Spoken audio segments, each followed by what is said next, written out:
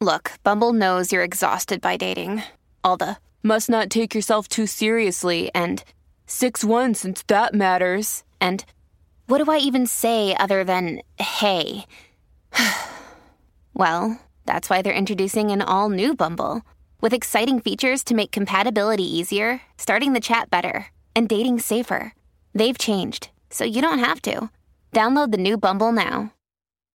It's Tom Bilyeu here, and if you are addicted to the relentless pursuit of greatness, then I've got something special for you guys. The Motivation Daily Podcast by Motiversity.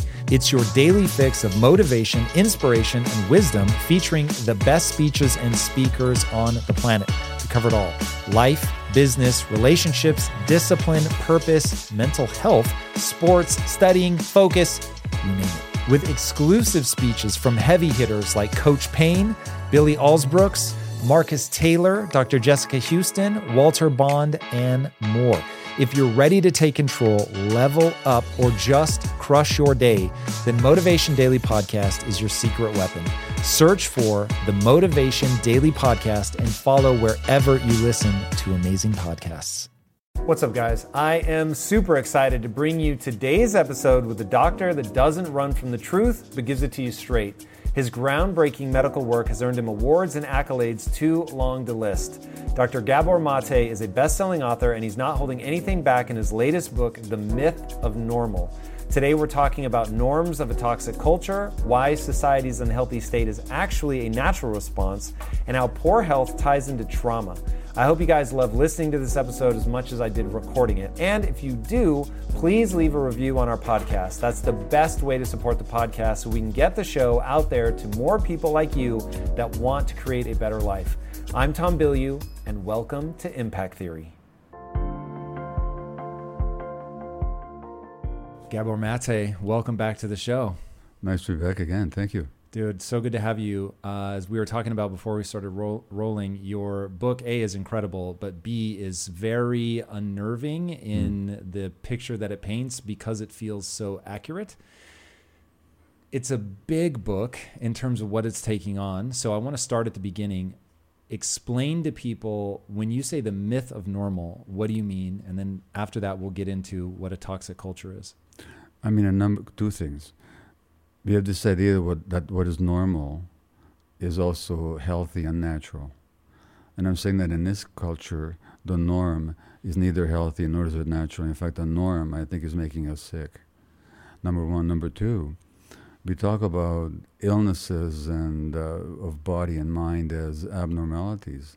I'm saying that illness in this society, given the conditions, is a normal response to an abnormal circumstance. Mm-hmm. So that's what I mean by the myth of normal. Okay, so obviously you go into great detail about this in the book. And I remember at one point stopping and taking the note, like, wait a second, basically everything that we think of, like you're saying, is sort of a normal result of aging, or, oh, this is, just some people have this kind of response and it is what it is. It's just natural. It's all coming back to trauma, and it's all coming back to childhood trauma and a specific idea that we'll get to in a minute. But I want to push a little bit on that idea. So why is what we see in terms of things that we would categorize as mental health issues or overly stressed lives, or all of the myriad things that we think of, like rheumatoid arthritis, one of the examples that you give. How is that an adaptive response? Well, the rheumatoid arthritis is not an adaptive response in itself. It's the outcome of an adaptive response. So when you talk to people, and I've interviewed many, or you look at the research literature on who gets rheumatoid arthritis, it's people who are super conscientious. They have what's called hyper-autonomous self-sufficiency. In other words, they don't know how to ask for help. They look after the emotional needs of others rather than caring for their own. They tend to suppress their healthy anger. And they really try to fit in and not make waves. And these people, that's an adaptation. This is how they adapted to their childhood. They grew up in families where they were not accepted, seen for who they were. They might have been traumatized. The adaptation was to make themselves to suppress their authentic emotions and to try and fit in with other people's expectations and to meet other people's needs. That's the adaptation. But that adaptation puts tremendous stress on the person, and that stress causes the illness. So what I'm saying is that the illness is the outcome of an adaptation. Okay, so let's talk about that adaptation. So Yeah. I think a lot about the human mind as having directives. There are things that we have been hardwired to do over millions of years of evolution through even, sort of the non-human part of our evolutionary tree up through where we are now. And so these directives get implanted, and it seems like your thesis is largely about the way that as a child, we go, okay, this is what our environment is. I don't have a secure attachment style. Yeah. Maybe my parents aren't paying attention to me. But what is the directive? Is the directive to get along? Is the directive to fit in? Like, what is the core directive that causes this to become pathological? The core directive is twofold. One is we have to attach, we have to belong, we have to connect. But the other directive is that we have to do so while maintaining our own autonomy, our own authenticity. Auto means the self. So that means we have to be in touch with our gut feelings and our emotions and to be true to them. And so what we need is relationships in which we can be true to ourselves. That's the directive. Now, as soon as the directive changes because of this is what we're wired for. For example, authenticity, being in touch with your gut feeling. Out there in the wild as a hunter-gatherer, how long do you survive if you're not in touch with your gut feelings? So that's an essential thing. But what if you grew up in a home where your honest emotions are not accepted by your parents? Let's say your parents have read Jordan Peterson's book, 12 Rules for Life, where he actually says that an angry child should be made to sit by themselves till they come back to normal. Or that parents should be able to hit their kids in order to get them to comply. Now, if a child experiences healthy and normal anger of a 2-year-old, but the message he gets that if you're angry, you will not be accepted by us. In fact, you'll be excluded, you'll be given a time out, we won't even be with you until you come back to quote-unquote normal, then the child will adaptively repress their anger so as to maintain their relationship with their parents. So they give up their authenticity for the sake of the attachment. That giving up of the attachment suppresses not just the emotions, but because the emotions are physiologically connected to the immune system. In fact, they're part and parcel of the same apparatus. When you suppress your emotions, you're suppressing your immune system as well. And now you're asking, why are we seeing a rise of autoimmune disease in this society? Which we are. And as globalization spreads, we're seeing more autoimmune disease around the world. Is because people are more and more having to suppress themselves to fit in with the false expectations of a society. So that's the link. All right, I'm going to see if I can hold all this in my head, because this is one of the most interesting core elements of the book, is this collision between authenticity and attachment. Yes. Used an incredible analogy that really hit me hard, and that's, you said the lung is not the response to an expectation of oxygen. The lung is the expectation of oxygen. Like it is the manifestation of that. Yeah, if there was no oxygen, we'd have no lungs. Our lungs evolved as an expectation for oxygen. Which makes total sense to me. Yeah. And and I'm paraphrasing here, but I think I'm pretty close, that the human is the expectation of attachment. Absolutely. So that we exist only in relation to having that attachment. Well, how long would a baby survive without attachment? It wouldn't. Yeah. So the infant is an expectation, but not just for physical attachment, but also for emotional attachment of a nurturing and unconditional kind. We're an expectation for that. That's how we evolved as a species. The baby gorilla is an expectation to be loved, nurtured, held, and fed and protected by the mother gorilla. Now, have you ever seen a mother gorilla who ignores their baby's cries? Can you even imagine one? Have you seen a cat that ignores the little infant kitten's meow? Infant is an expectation for unconditional acceptance. We tell parents to ignore their babies crying. We tell parents to separate from their kids if the kids behave in a way that they don't like. we tell parents to deny children's natural need to play out there in nature. So human beings we evolved, as you say, as hominins over the last couple of million years, and as a species, the Homo sapiens, we evolved as expectations for certain conditions.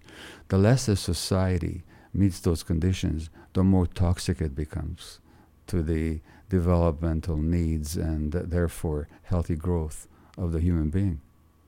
Okay, so let's walk through that. So Yeah. what do you do? Because you talk about needing to set boundaries, and you mentioned, look, I'm a parent, and at the end of the day, I do have to set boundaries.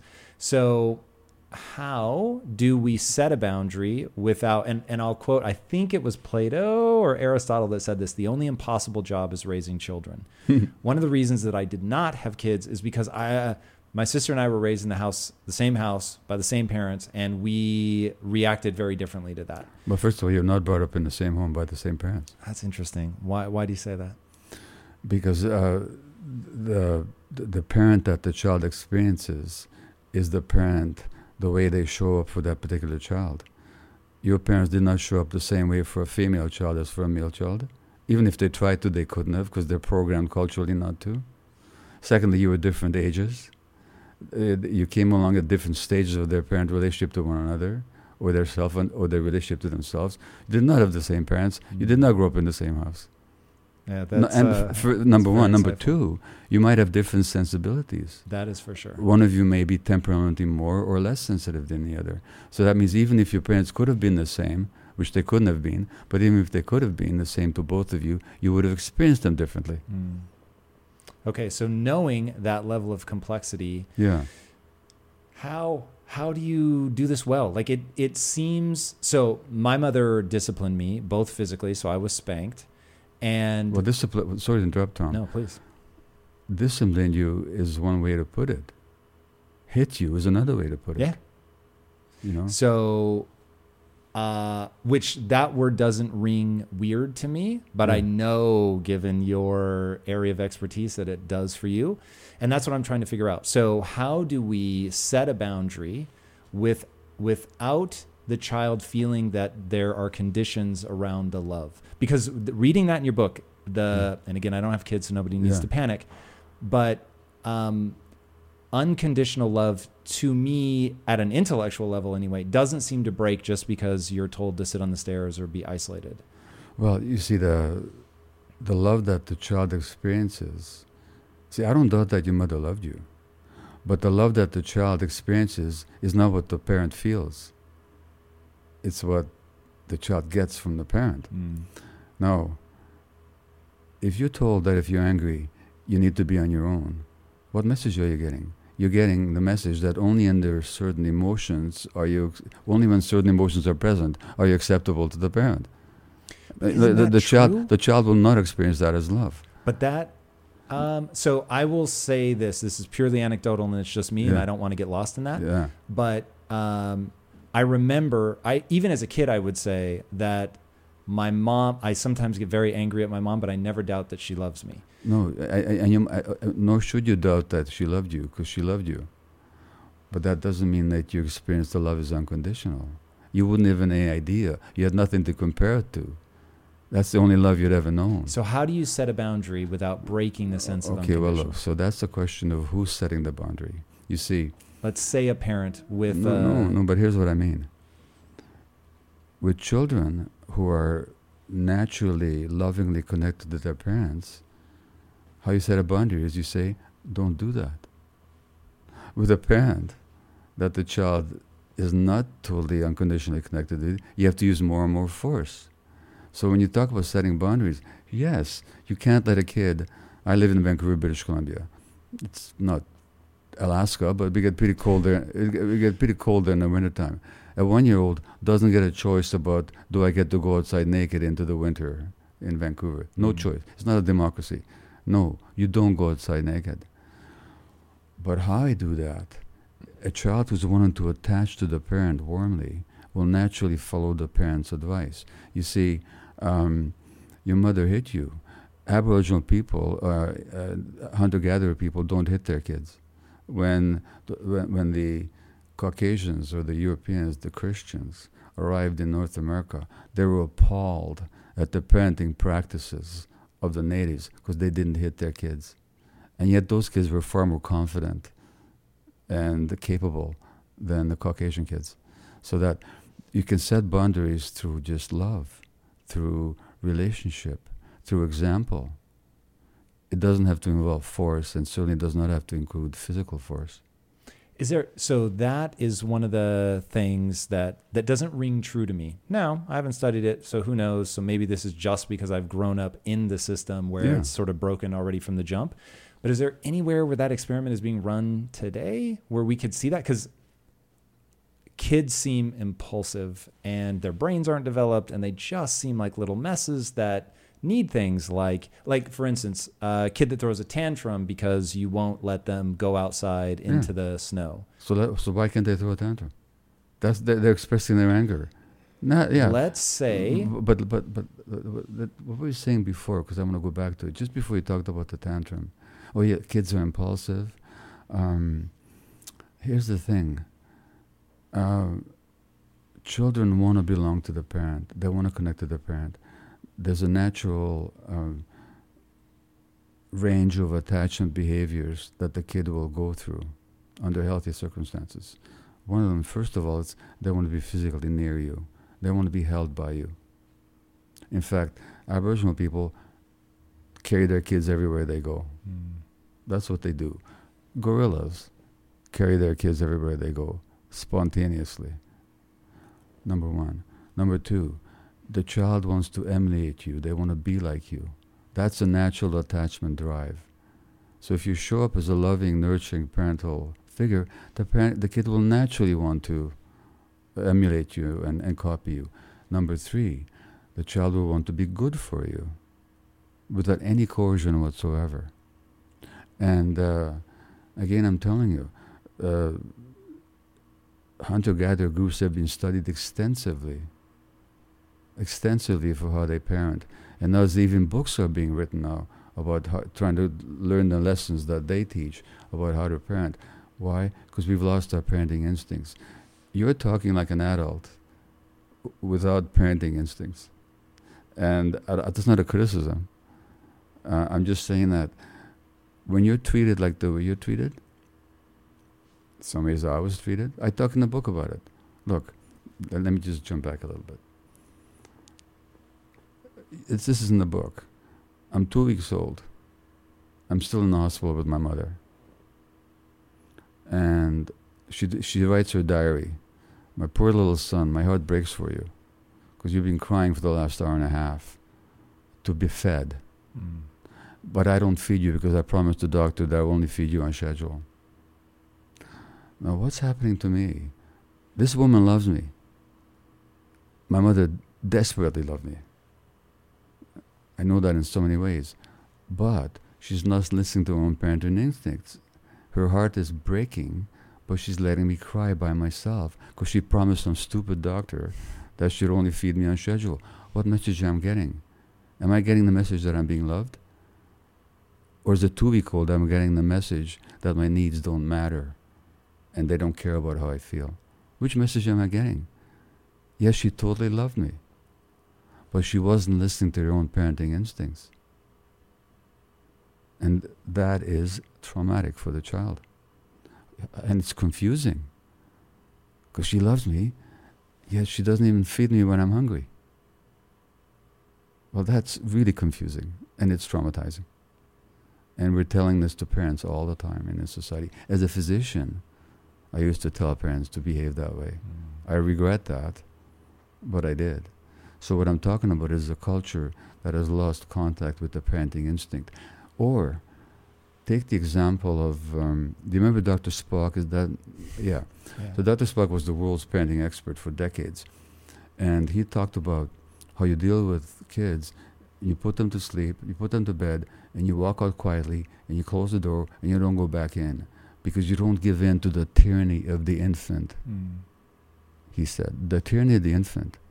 The infant has an attachment drive that says, I need to be held by mommy or daddy. The child is crying to express that attachment need, because physically That's how they can attach. They can't emotionally connect as a 1 month old. They can connect if you hold them, if they see you, if they hear you. What message are you giving to the kid when you don't pick them up when they're crying? That their feelings don't matter, that they don't matter. That's the message you're giving. You may love them, but you're still giving them a very negative message. And so that you may know on some level that your parent loves you because they feed you, they hug you, they whatever. But at the same time, these people that love you are deeply hurting you. That's traumatic. Aboriginal peoples don't do that kind of stuff under normal circumstances. They just don't do it. Do they have a rite of passage moment where, so let me do it again, sorry. Please. The spanking business? Yep. There's been studies recently published in the American Journal, the Journal of the American Medical Association's Pediatrics publication, that kids who are spanked experience as much trauma as kids who are more severely abused. That's what the findings are in the long term. Sorry to interrupt, but not at all. Yeah. This topic is incredibly meaningful for anybody considering having kids, raising kids. Yeah. And certainly even for me, somebody that doesn't have kids nor plan to have kids, it is the thesis of your book is so big and so powerful that what it does though is so I've grown up in a culture, your hypothesis, I've grown up in a culture that is fundamentally sick, is stopping many, many things. The book is way bigger than just parenting. We just happen to be on that right now. But so it's created sort of parents that are detached from their parental instincts. That's right. And so they're constantly making these mistakes, but it feels normal, right? So I grew up in it too. The fish is the last one to recognize what water is. Yeah. And so I can't even see that there could be another way of doing this. Right. But because of that, when I look at this, I think, once you're in the cycle, how do you break out of it? Because you can't be an infant forever. Even, gorillas, at some point, like the child is distanced from the parents, needs to be. Either they break away themselves or they get pushed away. Or their parents may die. Also very possible. Yeah. And in the cultures that I have unintentionally encountered rites of passage rituals, because I'm interested in rites of passage, there's this moment, but I don't. So the one I'll talk to specifically, because I remember it so vividly, is in The Long Walk to Freedom, Nelson Mandela's book. He talks about how, I think it was your 14th birthday, you're with the woman and your mother, and then you are ceremoniously removed from her physically, like they come and grab you and take you away. At what age? I think it was 14. Okay. And they take you away, and then there is this, they cover you in mud, and then you are, actually, I think before you get covered in mud, I'm getting the order wrong here. But anyway, they sit you down buck naked in front of the whole tribe with a very sharp rock. They cut your foreskin off, and they make you yell a warrior prayer. Yeah. And then they cover you in mud, and then another young woman comes in after some time, washes the mud off your body. I mean, it was this whole thing. And before reading your work, I was like, that's so rad, like this rite of passage, that's dope. You're taking the child away from the mother. When it comes to platforms that will help you run a business, there is no shortage of options on the market. But if you want to use the best, most advanced, and most efficient platform out there, you need to be using Shopify. For whatever and wherever you want to sell, from launching to going international, Shopify is the global commerce platform that will help you grow at every stage of your business. With award-winning customer service, the internet's highest converting checkout page, and a suite of integrated AI tools, Shopify is your all-in-one platform to quickly and efficiently take your business to the next level. I love everything about Shopify because it makes it so easy to start, run, and grow a business. Shopify powers more than 10% of all U.S. e-commerce because businesses that want to grow quickly use Shopify. Sign up for a $1 per month trial at shopify.com/impact, all lowercase. Again, go to shopify.com/impact right now to grow your business no matter what stage you're in. Shopify.com/impact. yahoofinance.com/impact. In today's highly unpredictable and rapidly changing world, the smartest move you can make from a financial standpoint is to actually understand how money works and how markets move. Because if you want to have any chance of investing your money wisely and growing your financial portfolio, you have to make a profit. And the only way that you're going to do that is either by setting and forgetting or actually understanding what's going on at a macro level. So whether you're a seasoned investor or someone looking for extra guidance, today's sponsor, Yahoo Finance, has got you covered with all the tools, data, and news that you need in one place to grow your knowledge base around what is happening in the world of finance and to make sure that you have the right goals and you're executing well. Yahoo Finance makes it easy to consolidate your accounts so you can effectively and efficiently manage your entire portfolio. Personally, I love how straightforward their platform is to use. It is very simple to get the information that I need, and Impact Theory's own chief financial officer is exactly the same, spending time helping me frame exactly what is going on from a global perspective so that I'm making the smartest decisions that I can. I definitely recommend that you check out Yahoo Finance for comprehensive financial news and analysis. Visit the incredible brand that so many great investors use at yahoofinance.com. It's the #1 financial destination, yahoofinance.com. Once again, guys, head there now, yahoofinance.com. Is that a necessary moment, or is that all part of this, like, just sort of crazy detachment from what we should be doing? So I think it's a mix of both. Let's just step back a little bit. Nature has a natural agenda for every human being. Like when you plant an acorn, what's nature's agenda for that acorn? Grow into a tree. Grow up to be an oak tree. So nature has the same agenda for human beings, to grow up to be independent, self-mastered, collective, connected beings. That's nature's agenda. That's how we evolved. But that means if you meet the right developmental conditions, that kid will grow up to be an independent person. Not because you pushed them away, but because that's nature's agenda. Because the parents are going to die at some point or another. So at some point or another, that infant has to be an independent adult. That's nature's agenda. We don't have to make that happen. That happens spontaneously so long as the conditions are right. Now, if you plant that acorn into dry ground with no irrigation and no sunlight, ain't going to be any oak tree. Not because the acorn doesn't have that capacity, but because the conditions weren't right. Same with human beings. So I'm saying if the conditions are right, that independence will happen anyway. Now, it's true. Societies have developed rituals of passage. So there's a Jewish bar mitzvah ceremony, which happens at age 13. There's a vision quest that indigenous people will lead, but those ritual rites of passages, or those rites of passage rituals, are conducted by adults to welcome the child into the adult community. In our original environments, which is small band hunter groups, there wasn't circumcision. In fact, I quote an expert on Aboriginal, indigenous, or hunter-gatherer groups, Dr. Darnassia Narvez of Notre Dame University, who says that circumcision wasn't a part of that kind of practice. So that circumcision came along later with more settled tribes and agriculture and so on. So once you get away from the hunter-gatherer milieu, we're getting more and more, or less and less natural. So what Mandela is describing then is a combination of a healthy rite of passage, of we're recognizing your adulthood now, we're honoring you, welcoming you to the community of adults. But there was also an element of barbarism in it, where you're deliberately hurting a child, for which there's no reason whatsoever, whether it's a male child or it's a female child. And we know to what degree female children in some areas of the world are hurt by the rituals of circumcision. The male children are hurt as well, not to the same degree as the females. But those are already post hunter-gatherer additions.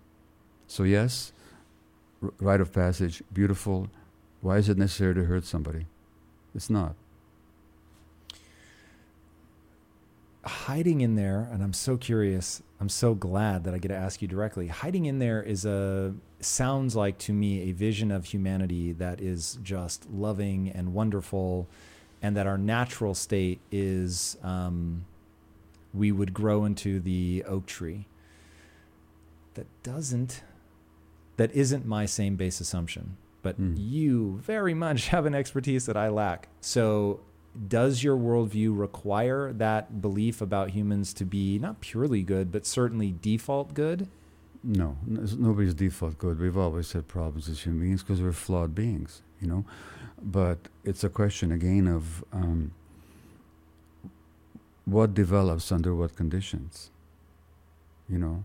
And the more our needs are met, the more, like, for example, in this society, the belief very much is that we're competitive, aggressive, even hostile, selfish creatures.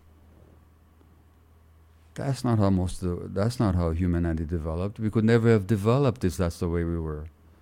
We could only have developed if they were nurturing and communal support and connection. And so if you look at all kinds of cultures that are so-called primitive, giving and receiving and connection are values. And people gain wealth by giving, not by gathering and taking from others. So wealth is defined as a set of social connections rather than a set of physical possessions. In Canada, in the Northwest, Pacific Northwest, they used to have the potlatch. And the potlatch do you know what a potlatch is? Yeah. Yeah. So it's an event where people gather and they give gifts, which is how they gather wealth of connections. That's a very different sense of wealth than gathering everything onto myself by taking it away from everybody else. One of the first things that the colonialists did is they forbade the rituals and the spiritual ways of the indigenous people, including the potlatch, because it threatened the colonialist acquisitive ethic. So we went against thousands of years of tradition in order to force people into a cultural mindset that suited the purpose of colonialism. And that's what happened. Okay, so going back to the idea of it doesn't require humans to be perfect. We're an imperfect creature. So if we are imperfect, and do you agree with, I think it was Solzhenitsyn who said that the evil runs through, or the line between good and evil runs through the heart of every man, which rings true to me. Does that ring true to you? I would say that the potential for both runs through every person. Hitler was a human being. I say this in the book. Jesus was a human being. At least let's agree that in his earthly manifestation, whether you're a Christian, he was a human being. Even Jesus was tempted, wasn't he? You know, he's in the desert and is tempted by power and ego and acquisition. The Buddha, in the Buddha story, he's tempted by lust and by greed and by aggression and egotism. So yes, the potential for that kind of egotistical self-regard, which turns out to be evil at its ultimate expression, is that strain is in us. So is the strain for compassion like the Buddha, infinite love like Jesus, humility like Moses. That's all within us as well.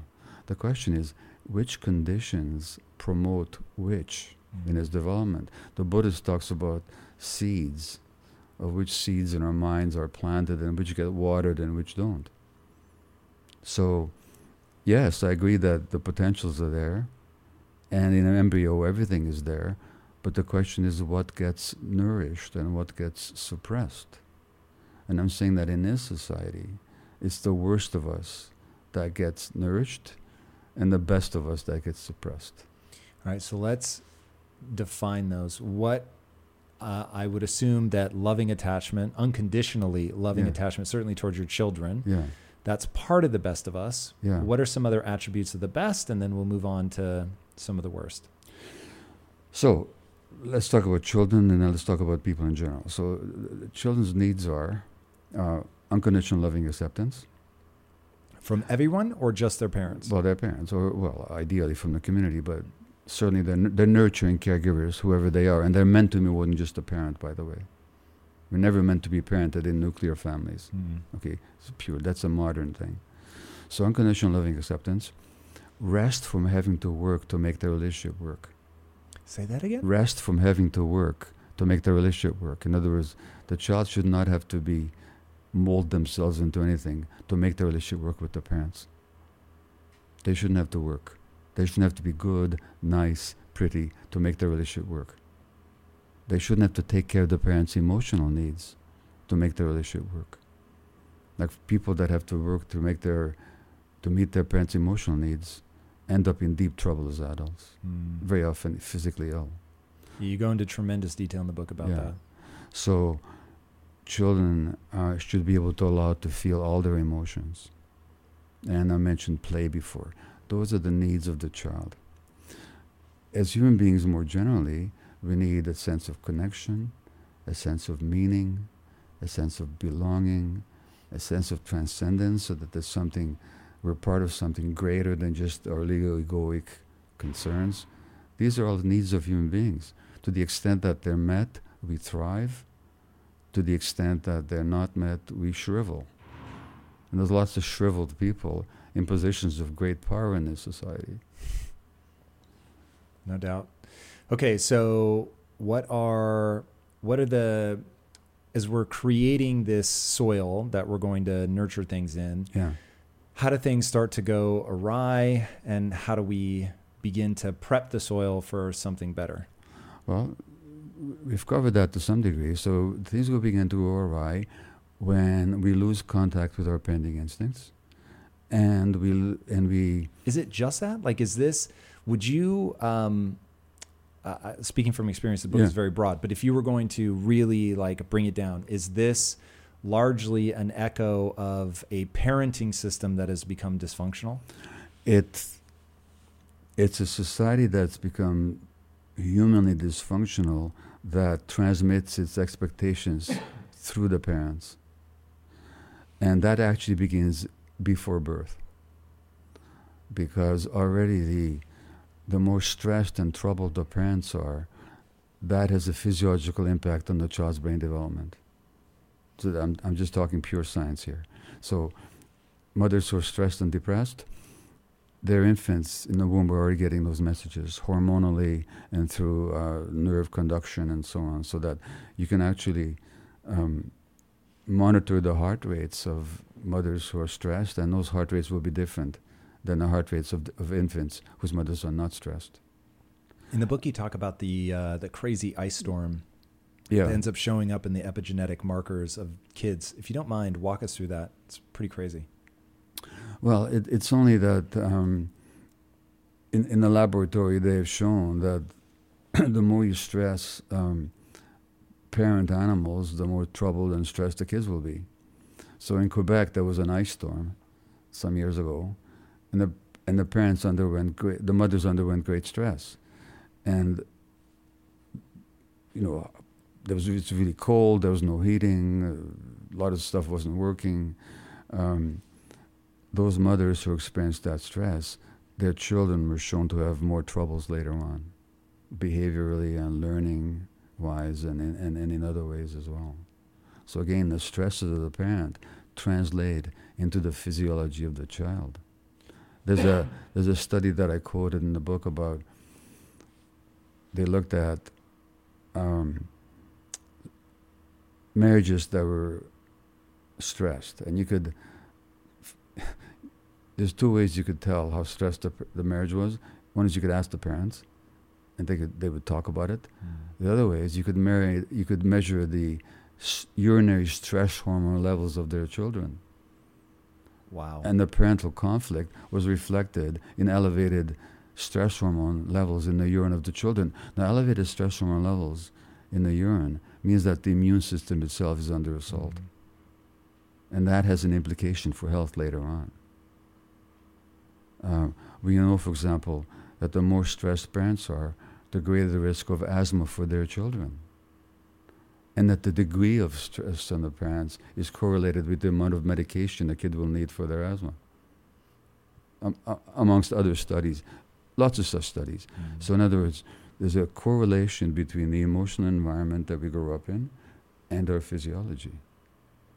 Yeah, I mean, that's really the core thrust of the book is, hey, all these things that you think are maybe just old age or bad diet, they're actually related to trauma or even disease. In fact, one of the ones you talk about that was the most eye-opening was ALS, which, you know, I would think of as a genetic disease, bummer, horrible roll of the dice, but walk people through there is a predictable personality trait of people with ALS that I was like, what? Well, so first of all, there's nothing genetic about ALS. Nobody's ever shown, I mean, there might be some rare examples of ALS genetically induced, but those would be a tiny, infinitely small minority. So genes don't have much to do with most chronic illnesses. There are some illnesses that are genetic. There's the one that runs in my family. My mother and my aunt had it, muscular dystrophy. Gradually, they became weaker and weaker. Already when I was a child, my mother couldn't lift her arm up. And in the end, she was not mobile at all. And so if you get that gene, you're going to get the disease. But those diseases are very, very rare, about 1 in 10,000. Most chronic illnesses have very little or no genetic basis to it. So, for example, there's a breast cancer gene, but out of 100 women with breast cancer, only 7 will have the gene. And out of 100 women with the gene, not all of them will get the cancer. So in many cases, even if these genes are implicated, it's the interaction of genes and environment. Now in ALS, it's the ALS personality, which I noticed in palliative care when I was a palliative care physician, also in the literature, are people that repress their healthy anger, are emotionally very rigid, and they don't ask for help from anybody. And usually that's based on childhood trauma. And Lou Gehrig was like that. Can you define trauma? You go to very careful lengths in the book to make sure that people understand trauma isn't always getting hit with a bat or being sexually abused. Like there's a range that can be wildly impactful. Well, let's take Lou Gehrig, after whom the disease is named in North America. His father was an alcoholic, and Lou Gehrig was one of these really nice guys that took care of his mother emotionally. He had to. That's what happens in the home of an alcoholic. Very often the child becomes the caregiver. Now, he was such a nice guy that, you know, the record that he set for consecutive games played, that stood for so many decades.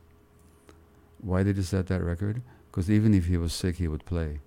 Because he's too dutiful to his teammates to take himself out of a game. Is that a healthy thing or not? It's not healthy. On the other hand, when there was a young rookie on the Yankees who got sick and he couldn't play, and the manager was very upset with this kid, Gehrig says, "What are you talking about? He's sick, he can't play." Took the rookie to his own home, where he lived with his mother. His mother put the kid to bed, the rookie, nursed him, and Lou Gehrig slept on the couch. So that kind of self-sacrificing, self-negating, emotionally repressed, really nice person is the person which is typical of the ALS personality. And there's been a whole lot of studies on that show that, you know, these are the people that get ALS. It's just that the doctors don't make the link between that personality pattern and the ALS. They just basically swallowing your anger. Swallowing your healthy anger. Swallowing your healthy anger is directly causative to ALS? I think it's a major contributor. You never see it. You never see the healthy anger in anybody with ALS, and you always see this hyper-conscientious, hyper-autonomous self-sufficiency that, no, I don't need any help. No. And when you talk to neurologists, which has been done in studies, they always describe their patients as extraordinarily nice. ALS patients extraordinarily nice. Why are they so nice? Because they repress their healthy aggression. It's just that the neurologists don't make the link between that and the disease. I'm saying that plays a major role, because that repression of emotions again, the emotions are not separable from our physiology. The nervous system and the immune system and hormonal apparatus and the gut and the heart, they're all one system. When something happens in one area, something happens in the other area as well. Look, the analogy in the book is this. Think of a person with a big beach ball trying to push a beach ball under the water. That takes a lot of effort. Now, have you ever been angry? Of course. Okay. Now, when you're angry, it's not just an emotional state in your head. It's your whole body is. Now, how much energy would it take to suppress that energy, to suppress that anger? Can you imagine? So that you don't even feel it?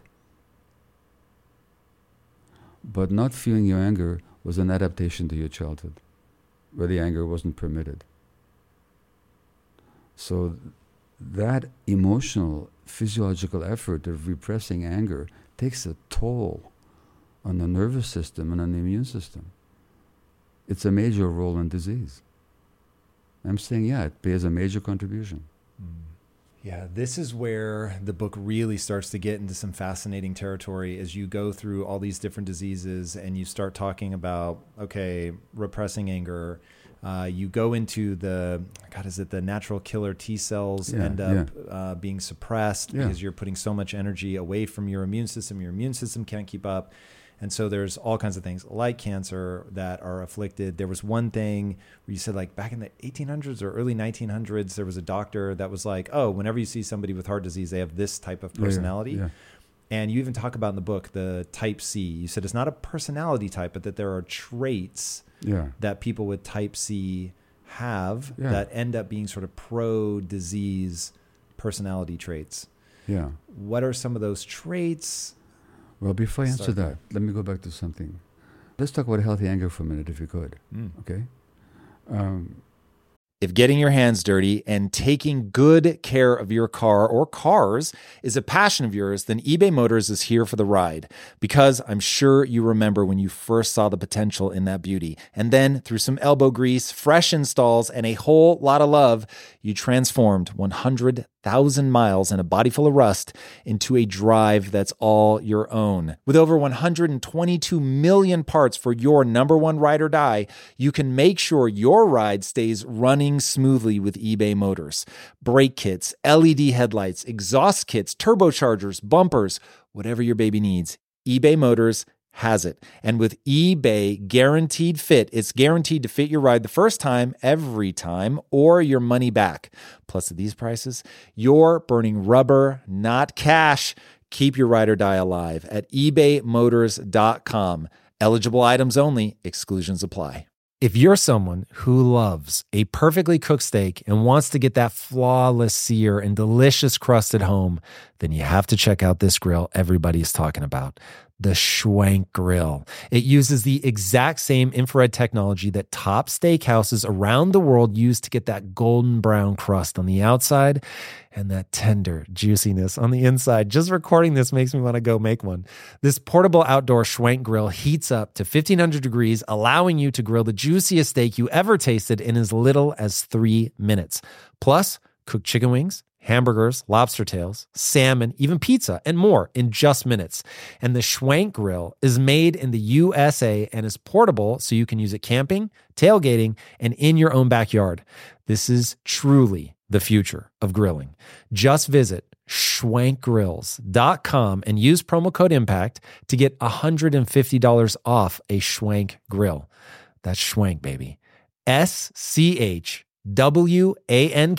grills.com and use code IMPACT and get $150 off a Schwenk Grill. Then I'll illustrate these traits. Okay, what is healthy anger? Why are we given healthy anger? So there's a system in our brain for anger. Not just for us, mammals. What is it there for? It's there to protect our boundaries. Somebody invades your space, physically, or in the case of human beings, emotionally, used to say, no, stay out. That's the role of healthy anger. Now, if I repressed that healthy anger, what would happen to me in life? People would be just trespassing all over me all the time because I had no boundaries. So healthy anger is a boundary defense. Is that clear? Mm-hmm. Okay. Healthy anger is a boundary defense. It just says... Seems like one of its uses, I'll be honest. I don't know that I'd say it's its only use, but I don't know if healthy that matters. anger, that's its only use.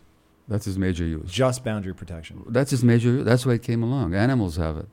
You're in my space.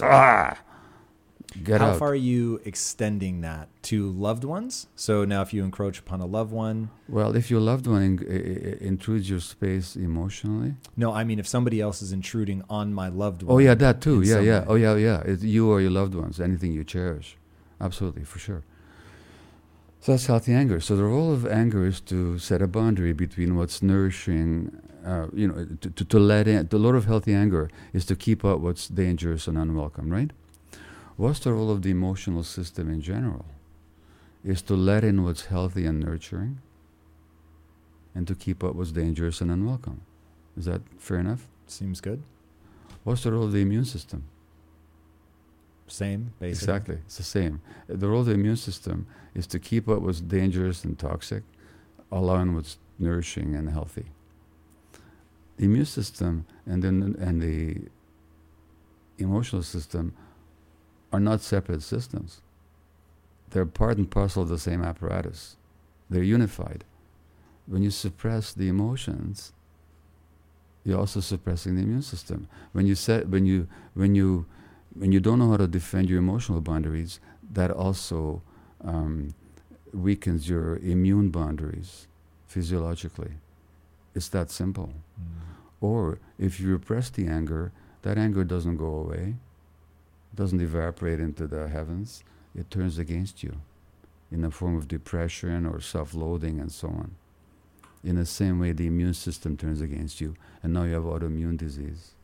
And so the traits that were identified with chronic illness, most chronic illness like cancers or autoimmune disease, are emotional self-suppression, inability to experience healthy anger, desire to please others, to fit in, to be acceptable, to be nice, to be ignoring of your own needs. These are the traits that are over and over and again identified in the literature, whether with multiple sclerosis or rheumatoid arthritis or with cancer. Now, these are not the real person. These are adaptive traits in response to the childhood environment, but they take a heavy toll. Or take another so-called illness. And by the way, the case I'm making is that what we call illness is actually response to life. So take depression, this so-called biological disease of the brain. What does it mean to depress something? Try to push it down. To push it down. What's get pushed on in depression? Well, I can tell you, I've been depressed. What gets pushed on depression is your natural emotions. Everything is flat, and nothing matters, nothing has any meaning. And that starts with people pushing them down? That's the word. That's what the word means. It means to push it down. It starts in childhood with people having to push down their emotions. Why do they have to push down their emotions? To fit in with other people's expectations. So, and I don't know the literature on this at all. So there, oftentimes then the depression will just sort of creep in slowly. I always assumed it was tied to something, being stuck in a bad relationship, a death in the family, loss of a job, that there would be some sort of triggering event. Well, okay, fair enough. If you're in a bad relationship, the healthy response is not depression, but to deal with the challenges in the relationship, either by working them out or by leaving the relationship. Depression isn't a necessary outcome. The response to the death of a close one, is not depression, it's grief. Grief is the healthy response. We have a system in our brain for grief, by the way. So grief becomes depression when you're not allowing yourself to grieve. But you don't know how to grieve properly, yeah. And you don't know how to grieve properly because your emotions were suppressed as a child. And so, yeah, we have these healthy systems, but their activity gets deformed through our natural expectations. Okay, so to stay with depression for a minute. So you're pushing all this stuff down. It starts in early childhood. You're trying to fit in. You want unconditional love. You're not getting it. So you have this directive for attachment. And so you begin to, I see what I can do. If I don't yell, scream, if I'm not expressing frustration, if I'm the caretaker or whatever that situation demands, then all is well. So now I've learned this adaptive response to suppress my emotions. And over time, it begins to numb me, I would assume. I have not been depressed, so you're beginning to be numbed, but now starts to be very extreme, and what I have heard depression explained as is just like the skies are permanently gray. You will never see joy again. Yeah. And so what is breaking in that like the beach ball analogy I like, right? I'm pushing something under the water, but if I stop pushing, it will pop back up. And so if that thing or my emotions is, when you're treating depression, let's say non-pharmacologically, is it the release of the pressure on those emotions to let them finally come up? Yeah. So the difference between the pushing the beach ball down is that I'm doing it consciously and deliberately. But the repression of emotions that a child engages in is not conscious, is not deliberate. It's an automatic response. It's unconscious. Therefore, the child can't just let go like that. And then, as you say, it numbs and becomes overall a depression. Now, by the way, I'm not against pharmacological treatment. I've taken antidepressants. They have helped me. So I'm not here to advocate against them. I could talk about their misuse, but in principle, sometimes they're helpful, and occasionally they're life-saving.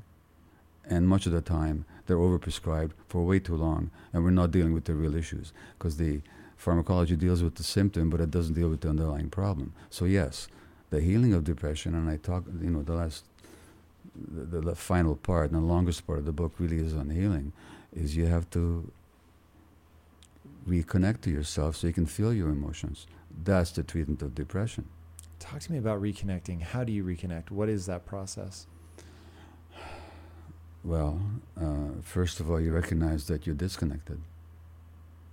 And you notice how that disconnect shows up in so many areas of your life. On the job, or in your personal relationships, for example, or in your relationship to yourself. So you have to become aware. And this is where I talk about disease, whether it's physical or so-called mental, as teacher. Not that I recommend illness as a way of learning to anybody. That's not my preferred. But if it happens. But if it happens, it can actually teach you. And you can ask yourself, what have you been pushing down? And what are the stories? Why do I push it down? Oh, I pushed on emotions because I've learned, I have the belief that if I'm angry, I'm a bad person. Well, is that really true? Is a person that experiences anger really a bad person? I learned that if I push down my needs, then people will love me.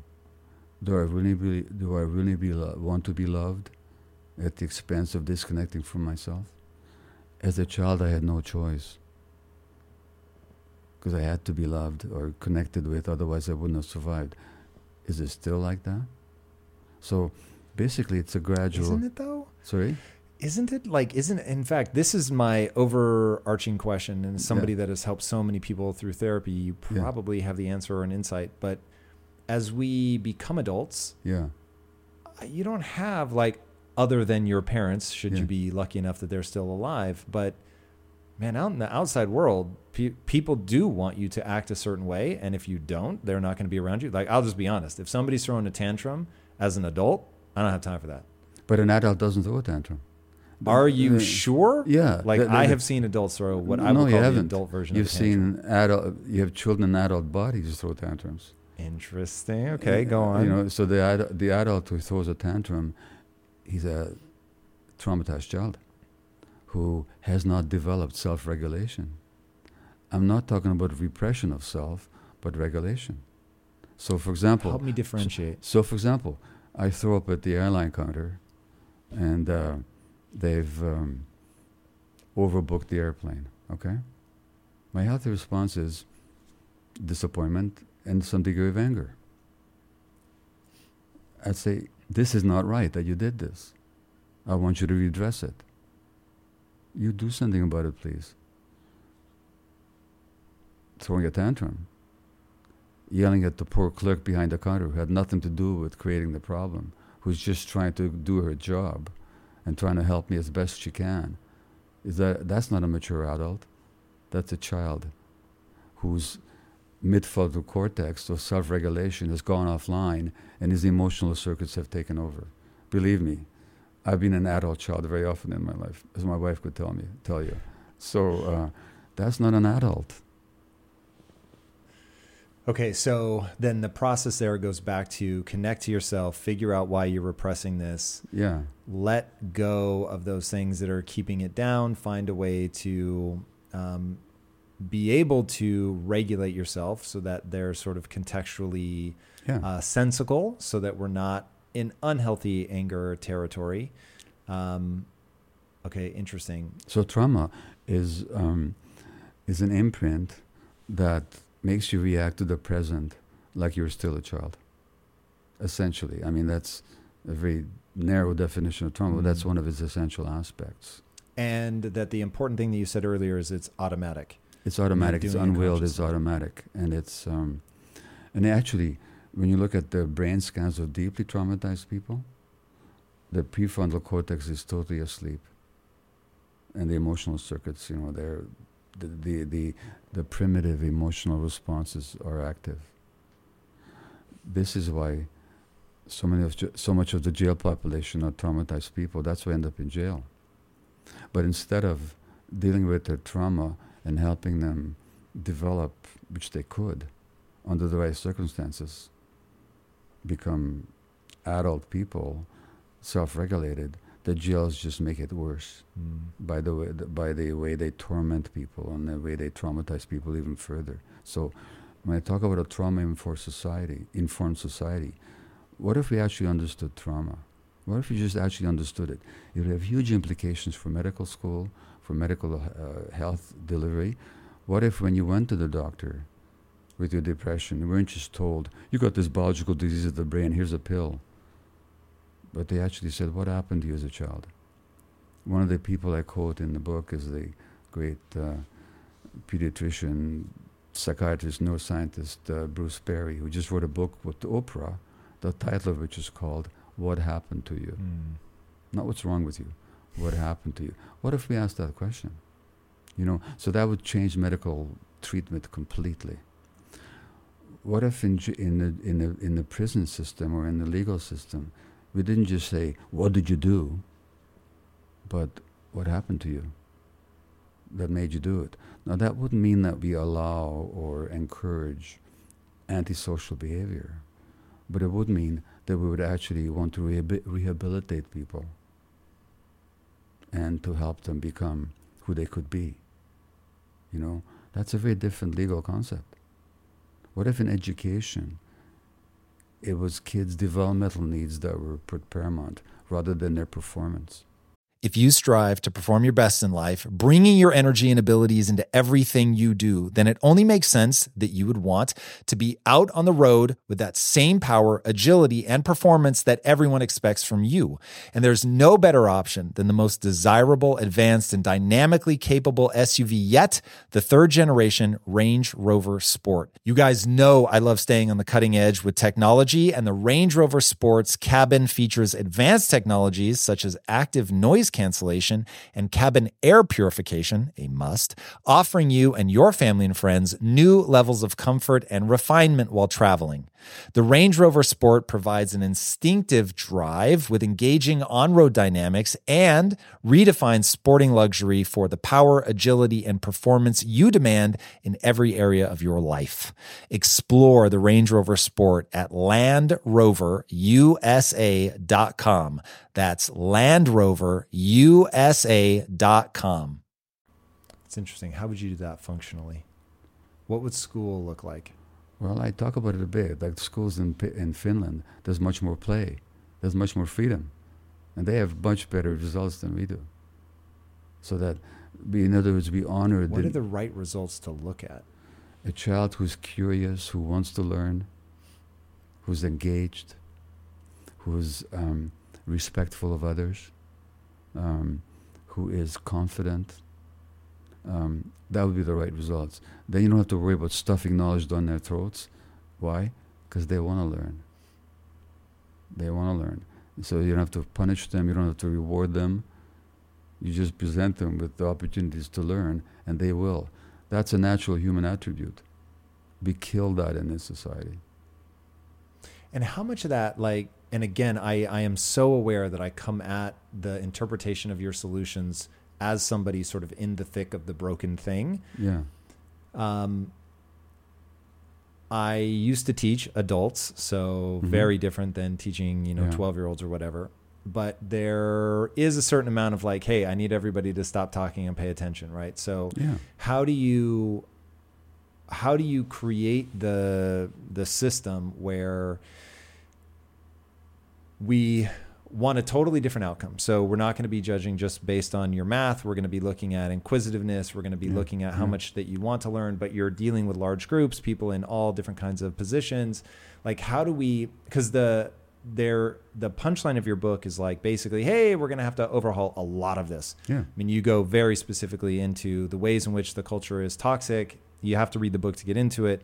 But it is, like, in a nutshell, is basically, we're sort of like, this is a ground up restart. Like, there is a fundamental flaw. We've already talked about the sort of basic first building block of how you actually, in fact, we haven't, because in the book you talk about, like, even before you get pregnant, the things that can create trauma in a fetus, and it's carried on. And look, I will tell you, dear audience, that he talks about the science, and there really is, from what I've seen, quite a bit of science that can show, I think it was up to 5 generations, you could see an epigenetic marker of trauma in even the father who's carrying that across the sperm into the fertilized egg. It has an impact on how the DNA is wrapped and expressed.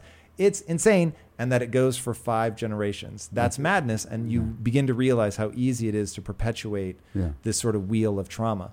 So knowing that, there's probably 2 things we should talk about, because right now, if mothers are paying attention, they're freaking out about all the mistakes that they made that have now traumatized their children.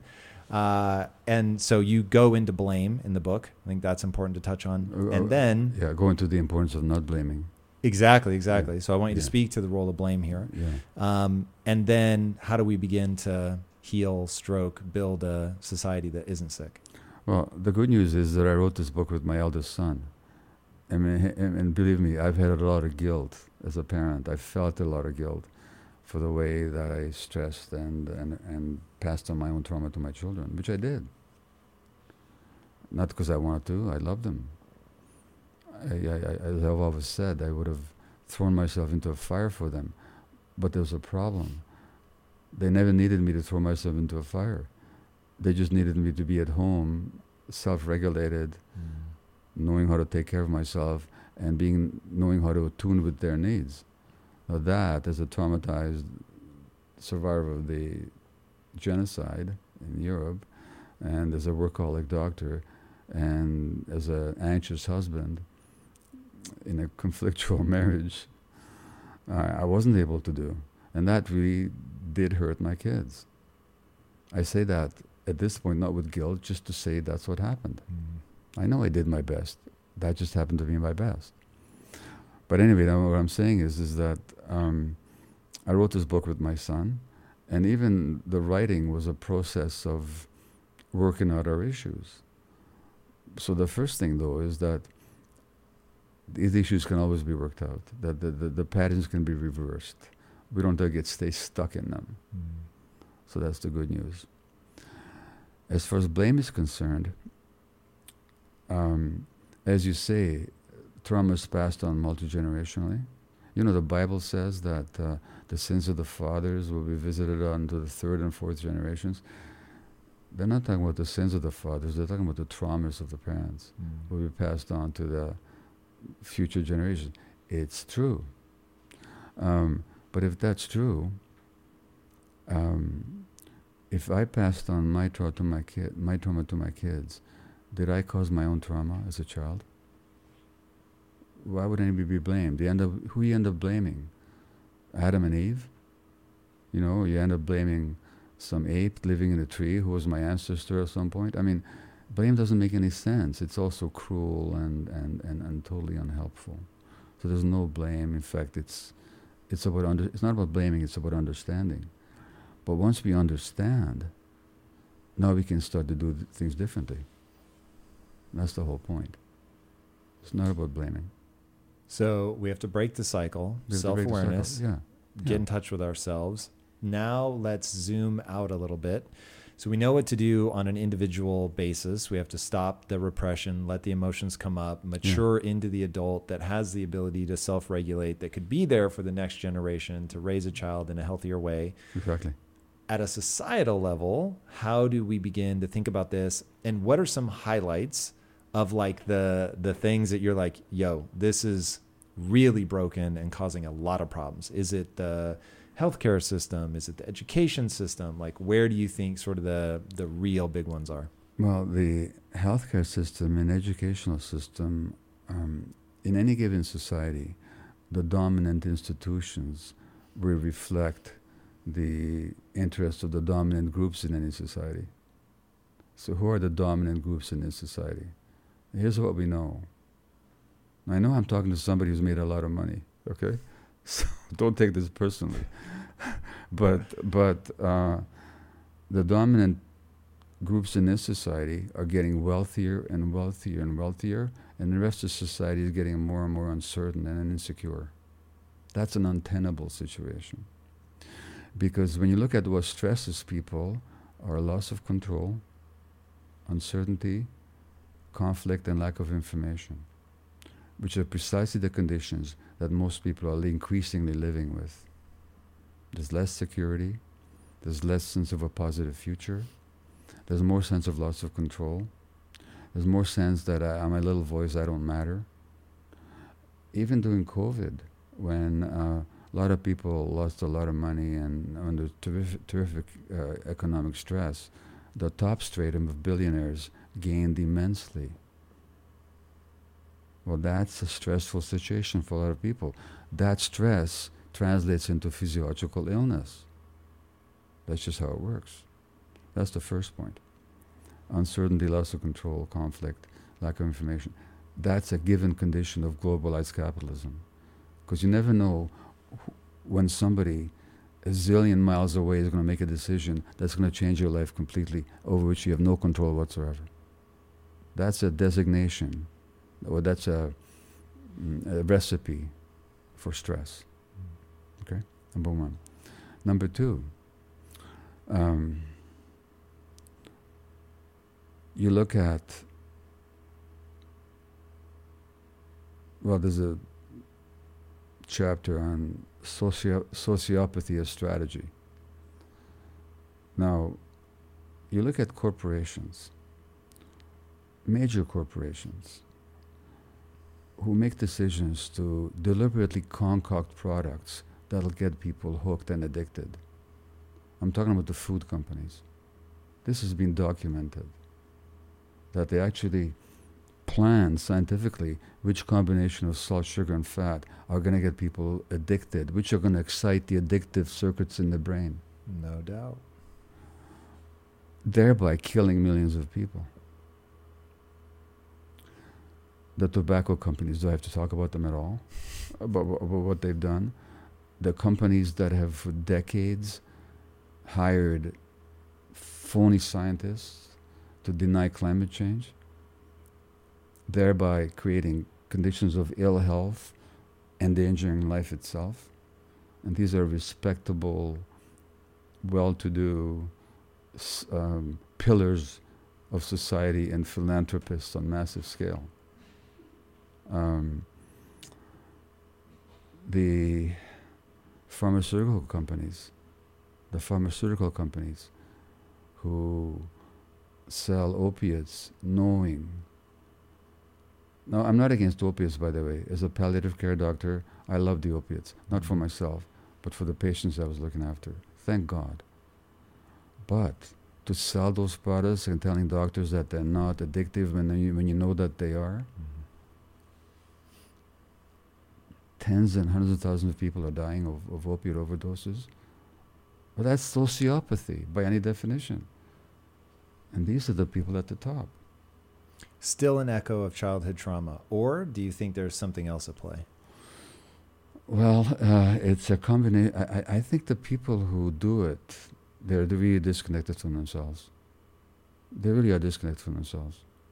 And they're acting out their traumas in some ways. But it's also the nature of this system.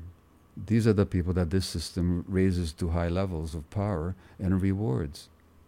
Then there's the political system. Now, I'm not talking about political policy here for a moment, but in the book, in the chapter on trauma and politics, we looked at two opposing candidates, Hillary Clinton and Donald Trump. Now, Trump is one of the world's trauma experts. Bessel van der Kolk said to me, is a poster boy for trauma. The grandiosity, the denial of reality, the genuine inability to tell reality from lies, the aggressiveness. Trump said once that the world is a horrible place. It's dog eat dog. Even your friends want your wife, they want your money, they want your house. And this is your friends. Now, he wasn't making it up. That sense of the world being a horrible place reflected his childhood under a tyrant of a father who demeaned his kids horribly, and a mother who didn't protect them, and one of his brothers drank himself to death. Now, as we know, his niece wrote a book, who knows the family really well, on the trauma that Trump endured and how it manifests in his adult life. Now, I'm not criticizing the guy, I'm not blaming him, I'm not even talking about his specific policies. I'm talking about his personality. Now, it's Tom Bilyeu here. And if you are addicted to the relentless pursuit of greatness, then I've got something special for you guys. The Motivation Daily Podcast by Motiversity. It's your daily fix of motivation, inspiration, and wisdom featuring the best speeches and speakers on the planet. We cover it all. Life, business, relationships, discipline, purpose, mental health, sports, studying, focus, you name it. With exclusive speeches from heavy hitters like Coach Payne, Billy Alsbrooks, Marcus Taylor, Dr. Jessica Houston, Walter Bond, and more. If you're ready to take control, level up, or just crush your day, then Motivation Daily Podcast is your secret weapon. Search for the Motivation Daily Podcast and follow wherever you listen to amazing podcasts. that's Trump, okay? Who was he running against? So let me tell you the story. You probably read it, but let me tell it to you and give me your opinion. A 4-year-old girl runs into the house to his mother. She's upset because neighborhood children are bullying her. And the mother says, "There's no room for cards in this house. Now you get out there and deal with it." What's the message to that child? At 4 years old, Yeah. at 4 years old, how would that be read? That you're on your own, kid. Yeah, you suck it up. And don't be vulnerable in this house.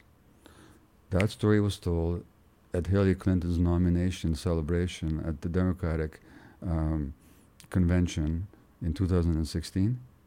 And it was told as an example of wonderful parenting. That same election campaign, when Hillary developed pneumonia, what did she do with it? Do you remember? Nothing, right? She didn't tell anybody. Yeah. She collapsed in the street. She sucked it up.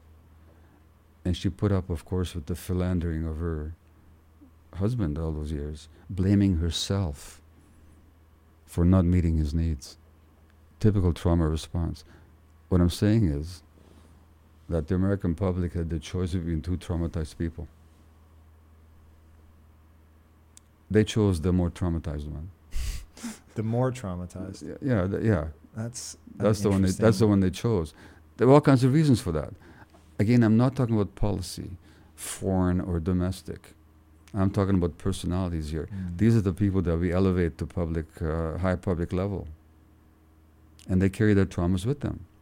Inevitably, those traumas show up in their politics.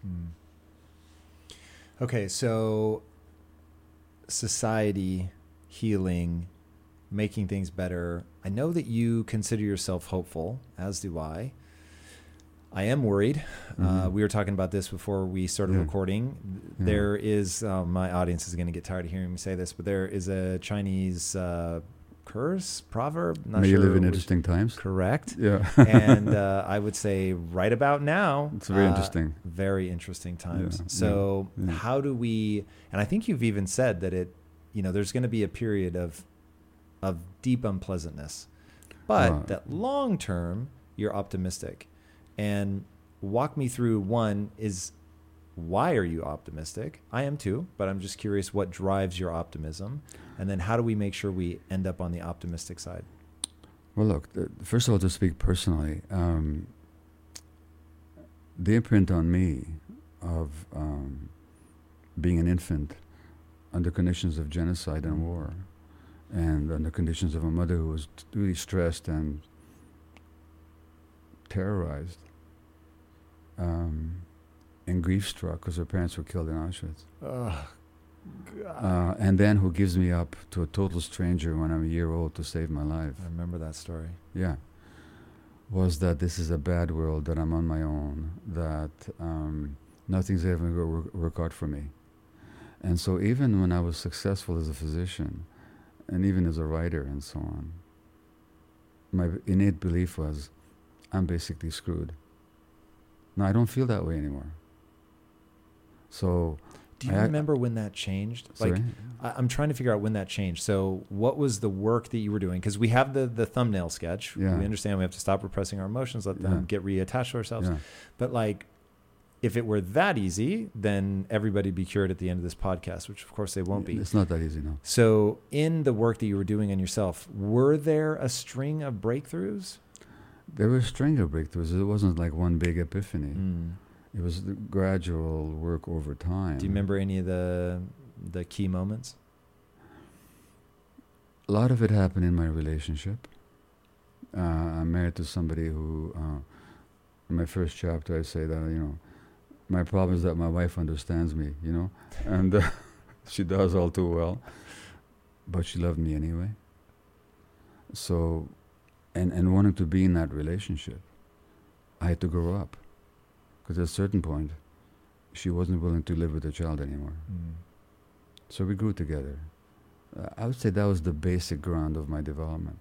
But getting therapy, learning to know my own patterns and where they came from, and learning to get some agency over them was very important for me.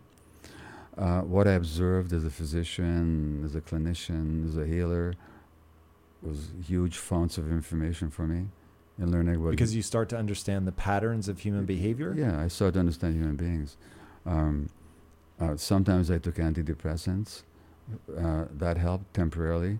By lifting the cloud, letting you feel something different. So I could feel more clearly. In fact, again, I'm not an advocate for the massive and I think horrendously overdone use of medications, but I can tell you that the first time I took antidepressant, after a few days I said, you mean people can feel like this normally?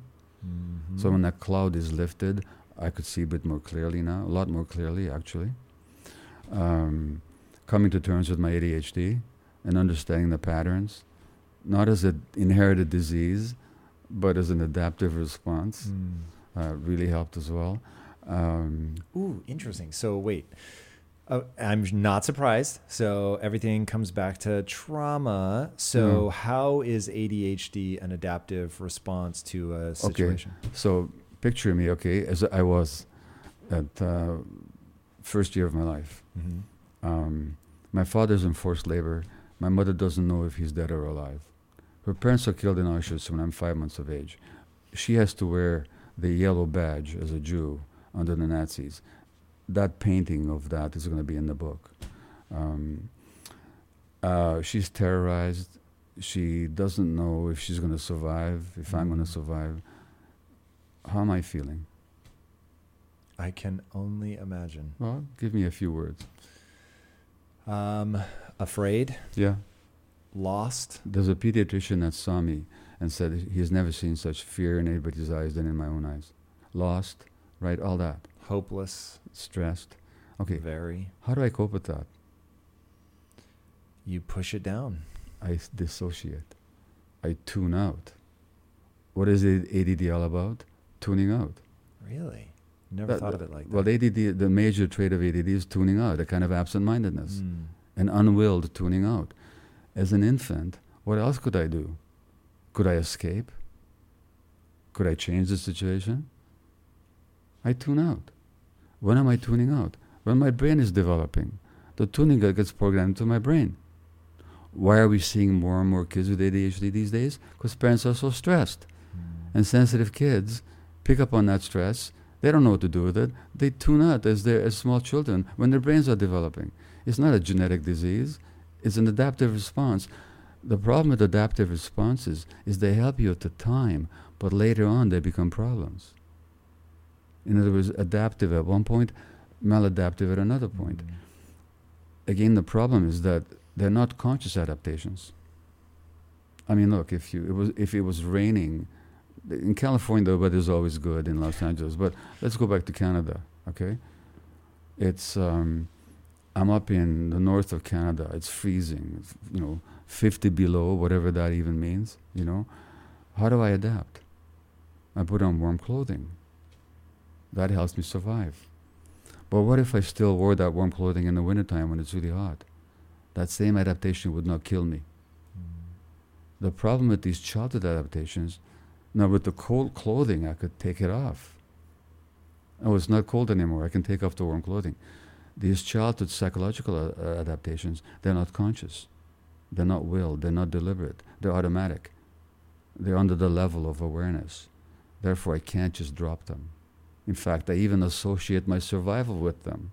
So I'm very reluctant to give them up. So something has to happen to wake me up. Oh, this isn't working anymore. This is where a diagnosis like ADHD or depression comes in. This is where illness comes in. It can be a wake-up call. Again, I don't recommend it. Or a relation, or a bad divorce. All of a sudden you realize, I married somebody who didn't understand me. Why did I stay with them so long? Because my parents never understood me. So I expect not to be understood. But it doesn't work for me anymore. So next time I marry, I'm going to marry somebody who is a bit more mature, and I'm more mature now. So what I'm saying is that these adaptations, they show up as problems later on in life, and then we can learn from them. In the case of my marriage, we learned together. I'm curious, in a marriage, so parents should offer their kids unconditional love. Yeah. Should a spouse offer their other half unconditional love? Yes, but it shows up differently. So unconditional love doesn't mean that I have to put up with it. Doesn't mean that in the case of my wife, when I'm throwing a tantrum, the healthy response on her part is to say, if you're going to be like that, I don't want to be in the same room with you. But if you keep doing it, I don't even want to be in the same house with you. So what is it that changes between childhood and adulthood? Because in childhood, you're saying don't do that. The dependency.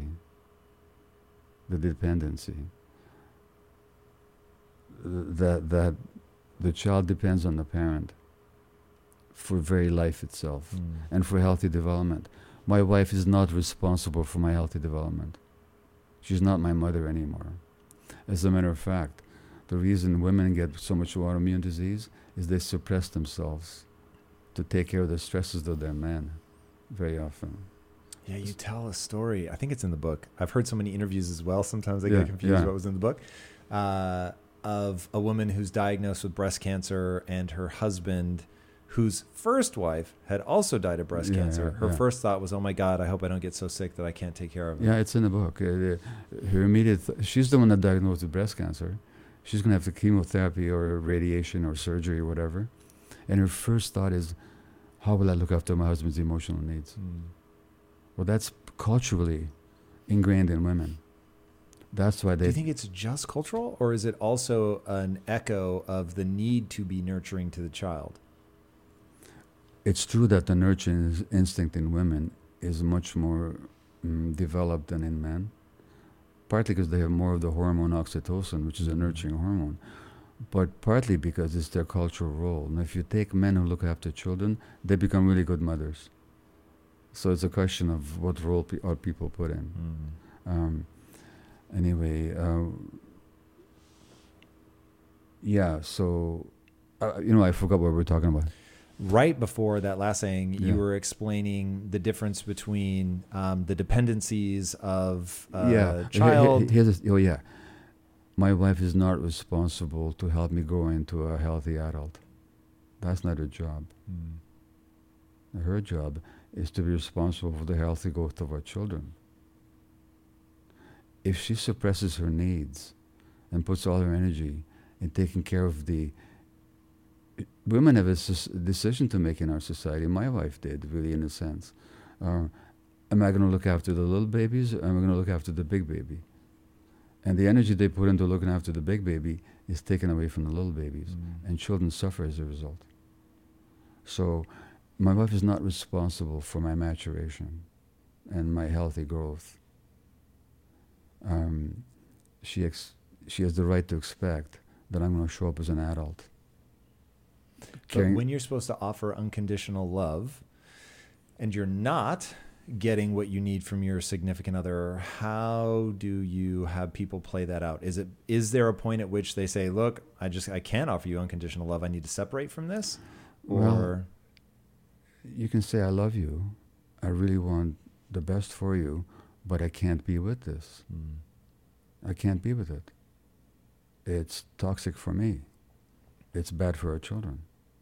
At some point, that's a reasonable thing to say. So in that way, are you saying that we should have unconditional love for everybody, even though that means we'll maintain boundaries, we'll have different kinds of relationships? It depends what we mean by unconditional love. And again, it depends on the age of the person and the needs of that person. So having love for a person doesn't mean that you're going to put up with everything that they do. But how you, like even with children, as we said earlier, we have to draw our boundaries. But the question is, how do we draw our boundaries? And in what spirit and with what intention? That's interesting. That's so complicated and makes me despair because it's so hard, but I think you're right. The spirit in which you make the intention. So for instance, my wife and I would never have said that I love her unconditionally just because that doesn't feel true, in that I have specifically given her conditions and said, if you were unfaithful to me, that would be the end of the marriage. That would be the end of my marriage too. For sure. Yeah. So, but the spirit in which I make that is not meant to be a threat or anything like that. No. It's just clarity. What you're actually saying is, honey, my relationship with you is so important that I can't bear to share that with somebody else on that intimate basis, because my capacity to be intimate with you would really suffer if I had to wonder whether you're choosing somebody else instead of me. That's a perfectly normal, healthy statement to make to an adult partner. It's an expression of love, actually. Help me understand that. Well, how's that an expression of love? Because you really want her. You're helping them be successful. You really want that person in your life. You're saying, I really want you in my life fully. And there's no room for that in that. You can have all kinds of friends, and I hope you're independent and you have a life that's not all bound up with my own, and I want you to have your own activities and find your own meaning and have your own friends and have your own activities. But in terms of intimate relationships, I can't handle sharing that with somebody else. That's an expression of love. There's so much depth and nuance to the human mind, to the human experience. Yeah. Do you at all worry that we as a society will not be that? Here's my thesis.